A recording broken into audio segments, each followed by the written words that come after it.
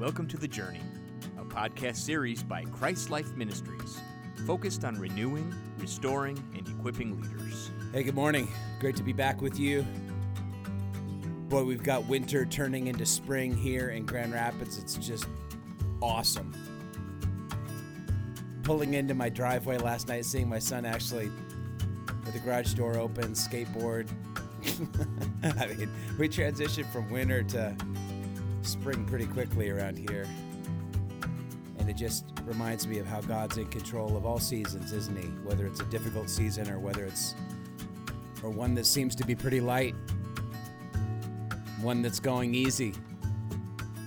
And God, I'm just really aware in this moment that there is going to be just such a cacophony, just such a huge difference between where many of these people who are listening to this podcast find themselves today. It might be a season of sorrow or brokenness. It might be a season of great breakthrough and joy. But nonetheless, you're the same in every season. And I'm asking that you would just reveal yourself during this time that we have together. You're the only one that can change a life. You're the only one that can bring us from the valley of Baca, the valley of weeping. Help us navigate through it and turn it into a place of springs. So we're looking to you and you alone. Thank you for all you are, Lord. You're just awesome. In Jesus' name, amen. Again, I'm so excited to be able to just hang out with you today. We're in the middle of true identity. We're in the middle of a process of self-discovery where we're figuring out why we've got anxiety, a sense of insecurity in our lives. Of course, the first week we started off with the concept of identity insecurity. Anytime we're attempting to find stability in things that by nature aren't stable, we're going to experience feelings of being goofed up. In fact, every time that we make the investment, we try to harvest a sense of value or stability from the things of life, our performance or people's approval, we're just re-injuring ourselves. We're hurting ourselves over and over and over again. We talked about the performance equation and how the performance equation doesn't play itself out in the way that it promises. That instead of performance plus approval equaling value, we often start with a crisis of value, which leads to bondage to approval and bondage to performance. We did the true identity experiential together, and then we talked about how true identity works its way in naturally into our leadership, whether that's you leading your family, your children, or whether that means that you're leading something as you're doing whatever you do in the cubicle that you work in, or the corner office that you find yourself in Monday through Friday, Saturday, or Sunday. Any way you look at it, if we're trying to provide a sense of value for ourselves, we're going to feel busted up and constantly in need. God's got a solution for that. And it's not just like this 1 + 1 = Jesus answer. It's not just read your Bible more and pray. God wants us to encounter him, and he wants the reality of who we are to begin to become more and more and more of what drives our lives. He wants us to be living in light of who we are in Christ. In fact, we're going to talk about that in this episode today. Many of the leaders that I work with, by the time we get to leadership and identity insecurity, they're like, man, is there any good news in this? I mean, how do we make our way out of this doom loop that we regularly find ourselves in and into freedom? Well, we're going to do that. We're going to talk about that today. In fact, as God works with us and in us, He's allowing his grace to bring us to the place of understanding inability. If you're thinking about the independent life, the Sark's life, if you will, we're thinking about a life that cannot move towards the things of God. That we have to have God from beginning to end. So as we're transitioning from stuck to free in our identity, free to enjoy value that doesn't fluctuate, we've got to begin by going back to week 2 the currency of the kingdom, which is inability. We've got to admit our inability. In fact, maybe that's what you do right now. That's what we could do together, that we would bow our hearts and just confess our inability regarding leaving or escaping identity insecurity and the commitment that we unknowingly had made to ourselves year after year, decade after decade of somehow figuring out how to be good enough. And Jesus, we just bring that to you, Lord. Could it be that you, by the power of your Holy Spirit, would be willing to meet with us in this moment? And would you allow a great sense of confidence to well up in our hearts regarding your call to follow Jesus? John 5:19, to be able to, with Jesus, say, truly, I can do nothing on my own. And truly, the only route of escape, Lord, is by you grabbing a hold of my hand and lifting me up out of my chaos, out of my insecurity, out of my instability, and setting the captive free. Lord, do that now. Freedom always begins with a cry for help, admitting that we're unable, admitting that God is the only one that can change patterns that have been ingrained in us for many years, and he's able to do it so quickly if we'd just be willing to humble ourselves and trust him.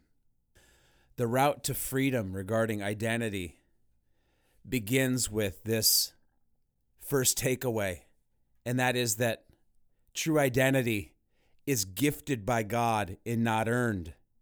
That God would have us understand that our identity, and with it our core value, is something that's gifted by him. He's the only one that really matters when all is said and done, when life is over, and we move from earth to the heavenly realms, where we'll stand before Jesus face to face. Many of the things that we think are significant or important today, maybe it's the brake job that needs to be done on your minivan. Maybe it's the remodel that's going on with your church building that's lasting a little bit longer and costing a little bit more than it should. All of these things are going to be swept away in the magnificent, the great and mighty presence of Jesus. All the toiling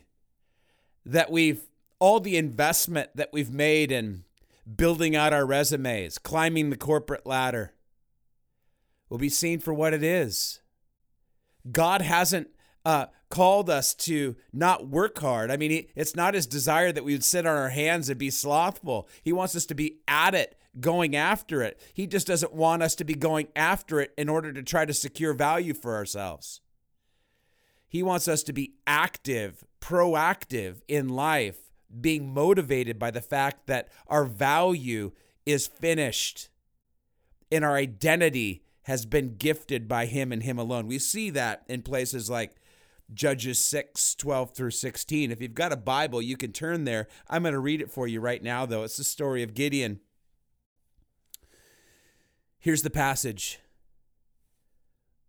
When the angel of the Lord appeared to Gideon, he said, "The Lord is with you, mighty warrior." And Gideon said, "Pardon me, my Lord, but if the Lord is with us, why has all this happened to us?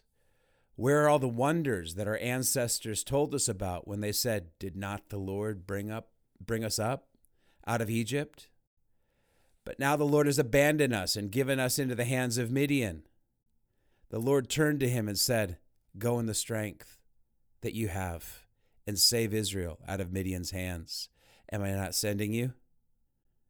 "Pardon me, my Lord," Gideon replied, "but how can I save Israel? My clan is the weakest in Manasseh, and I'm the least in my family." And the Lord answered, "I will be with you, and you will strike down all the Midianites, leaving none alive." This is an amazing passage. And I think Gideon represents how we feel often in life. with God's calling, his leading, his directing, and then us looking back at ourselves and saying, no way. I mean, look at what Gideon does. God shows up, and the backdrop for the story is that the Midianites are absolutely devastating Israel.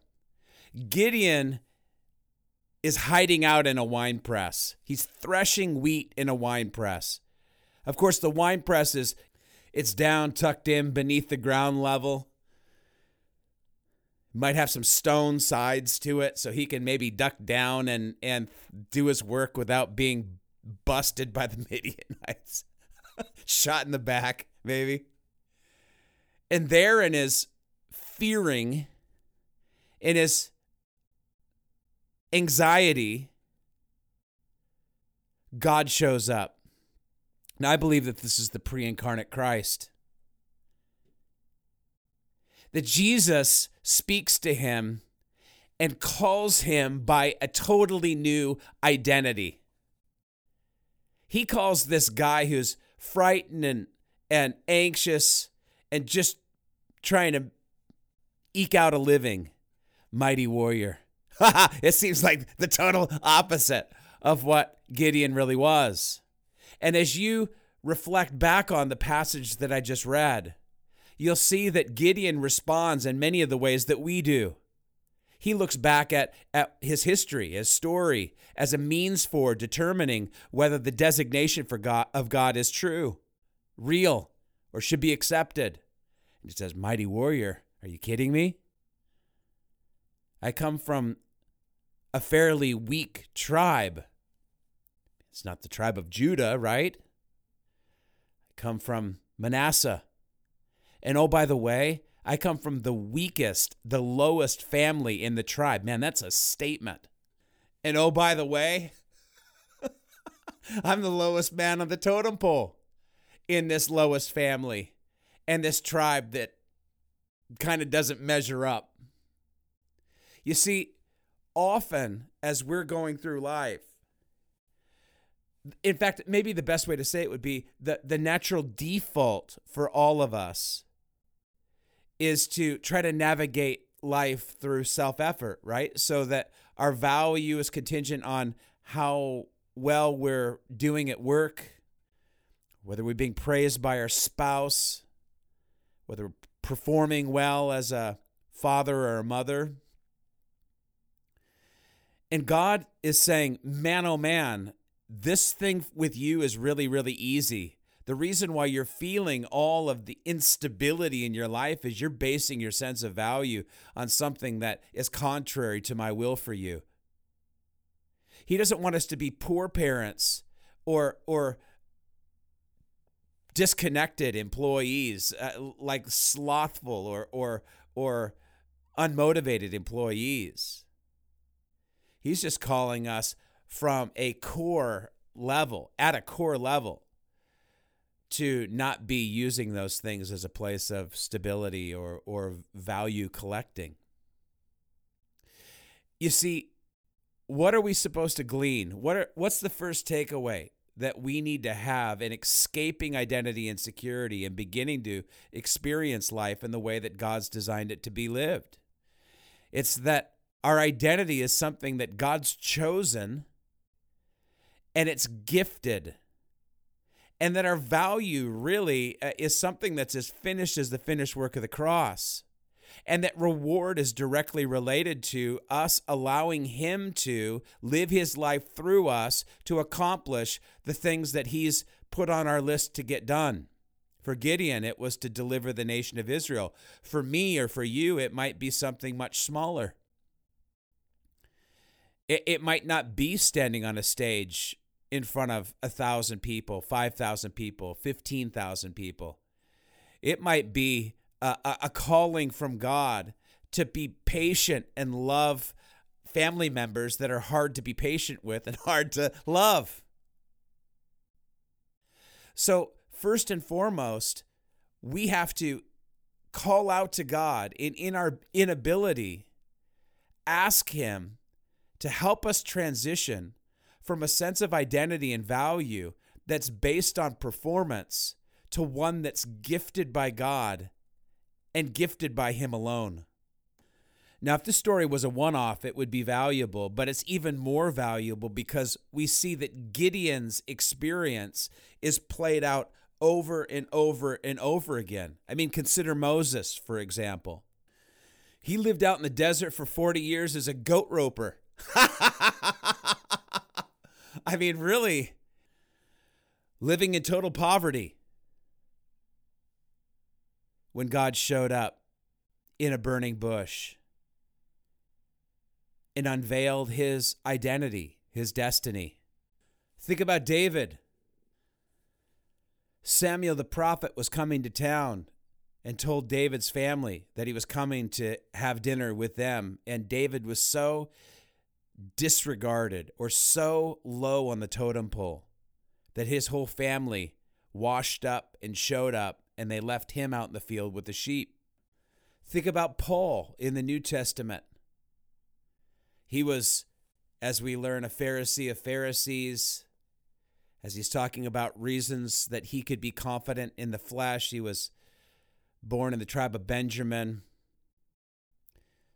He was circumcised on the 8th day. He had, regarding legalistic righteousness, faultless. Think about that for a second. Regarding zeal, persecuting the church. And yet when he encountered Jesus, he considered all of that resume building, all of that investment as nothing other than loss compared to the great benefit of knowing Jesus. Jesus turned his life around. Remember, he was on the road to Damascus, blinded by a bright light. Jesus spoke to him. And he was told that he was going to be a man who would bring the gospel to the Gentiles. That he also, regarding identity, would be a man who would understand just how much someone must suffer for the gospel. You see, none of these men, none of the women in the Bible earned their identity or value. Their identity and value was gifted by God, so no one could boast. Well, what does that mean for us?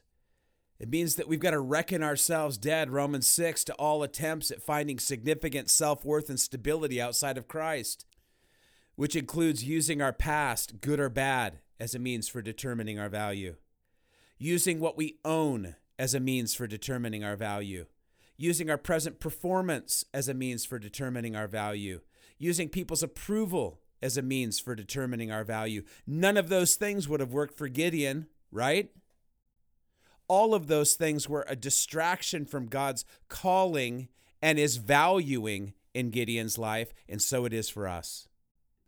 Was Gideon more valuable after God used him to set the nation of Israel free? Nope, his value was the same from God's perspective. His value didn't shift from God's perspective from when he was in the wine press hiding from the Midianites to the time where he had his foot on his enemy's neck. It's all God's doing. We can rest and celebrate and be grateful for how God uses us. But the reality is we are called to be a branch. Any life, any good thing that God does is God at work in us. It's him who determines our value. It's him who determines our identity, and that sets us free. It really creates in us the ability to have nothing to prove, nothing to gain, nothing to lose. So the first big takeaway that God wants to apply to our lives is that identity, true identity, is gifted and not earned. The second is this, that true identity sets us free from every need to perform. Is it you that needs to open the door?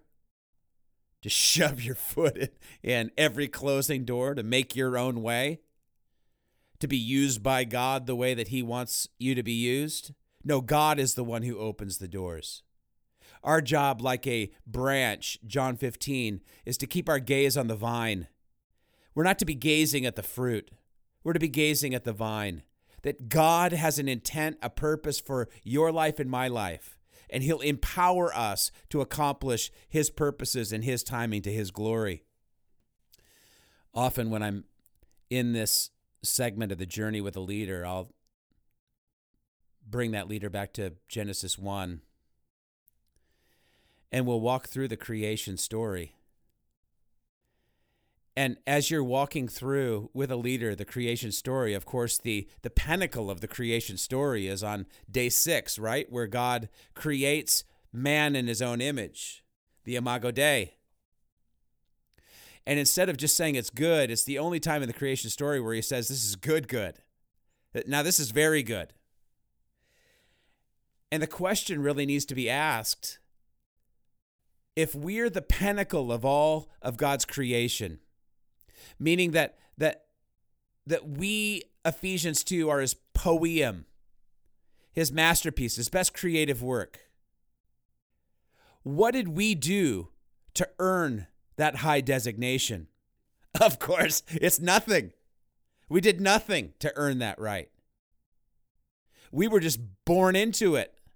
From God's perspective, as he scans out over the 100 billion plus galaxies that are in the universe, his attention's drawn to Earth and a people that are made in his image. That image bearing and the high designation that goes along with that is gifted by him. Well, what about the content of our lives? Ephesians 2:10 tells us that we were created in Christ Jesus to do good works which were prepared in advance for us to do. That there's a race that's marked out for us to run. The question that I have is the same that we just applied to Genesis 1. What did I do to earn the opportunity to do great works for God? What part did I play in weaving together those works that God stored away in ages past with my name on them? What about the power to pull off these works? The power to image God, to be engaged in the progressive recovery of the Imago Dei, the actual unfolding of imaging God correctly in our lives. Where's that power come from? Ephesians 2 tells us that we're to work out our salvation with fear and trembling. Why? Because it's God at work in us to will and to act according to his good purposes. So my identity, as an image bearer, the works that God's created for me to do, and even the power to pull them off, is all from God. Do you get it? The more we live into true identity, the more we're set free from every need to perform. Again, is it your job? Is it your responsibility to open the doors that need to be opened for you to be used in the way that God's designed you to be used? The days of having it all on me are done. It's all on him. And the moment that I begin to pick it up and with it, disruptive emotion, is the moment that I need to bow back down again and say, it's all you, Lord. That doesn't mean that we don't strategize and vision set and plan and set goals. No, but we need to be submitting those things before the Lord and asking him, actually, before we even start planning, what is it that you want me to be about? Show me your way, Lord. In that direction, that insight comes directly as a result of Romans 12, walking away from living according to the pattern of this world so that we can test and approve what his will is.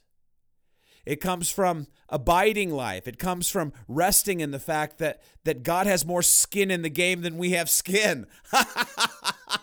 He's got more commitment to us living out the way that he's designed us to live than we have.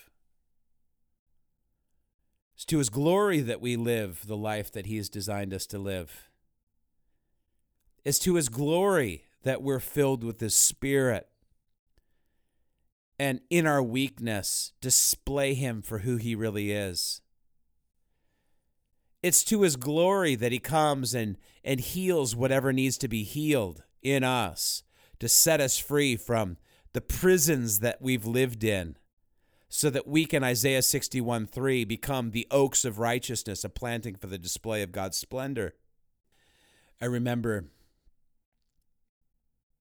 living in Alaska years ago. It's now going on 18 years ago. I had some blocks that I used to walk around and pray in the morning. It was really the only way that I could remain coherent early in the morning. Just was tired, actually. So I'd put the boots on and I'd begin to walk and talk to Jesus. And I can remember one time God really strongly impressing on my heart that he was wanting to save me by keeping me in the shadows. Well, that was really frustrating because I didn't want to remain in the shadows. I wanted to do something big and be significant. That sounds so ridiculous. I was still living in such a way and believing that it really was all on me. That you become valuable, famous, successful by consistently catching what's thrown to you, by catching the game-winning touchdown pass. And of course, that can become a rat race, right? You're just constantly needing to perform to be okay. You're constantly trying to earn your way. And when God spoke that to me, I was frustrated, like he was holding me down. But now that almost 20 years have passed, I realized that was the greatest gift that he could give me, that he was going to keep me protected, that I was going to be in his hand, that I could stand in the shadows of all that he is. Let him do what he wants to do in my life, and that I didn't need to perform any longer to be okay, that I just needed to rest and allow him to fill me with the zeal of the Almighty regarding the very things that he had called me to be about. You see, the more that we live free in our identity, we realize that identity sets us free from every need to perform. I often say with leaders that the healing process doesn't help us perform more effectively. It actually sets us free from every need to perform. That's exactly what we're talking about here. You know, as I'm sharing these realities, I'm aware that there are many who are listening to this podcast who are probably thinking right now, God, if that could just be true for me. I'm just so tightly wound around the axle of my performance. And I'm surrounded by people that somehow seem to have the power to determine whether I'm valuable or not. I don't know how to break free. I'm going to bring us back to where we began this segment. Your inability and your awareness of inability is a great, great gift. I mean, what else do you have if you don't have inability? What are you going to do? Try and work harder? You're just going to do it again? Hope that tomorrow brings better results than today did? Or for those of you who have climbed the ladder and are at the top, do you have any less of a sense of need? Any less of a sense of a need to perform tomorrow to now validate the high impression that everyone has of you, to hold on to it, to protect it? When's enough enough?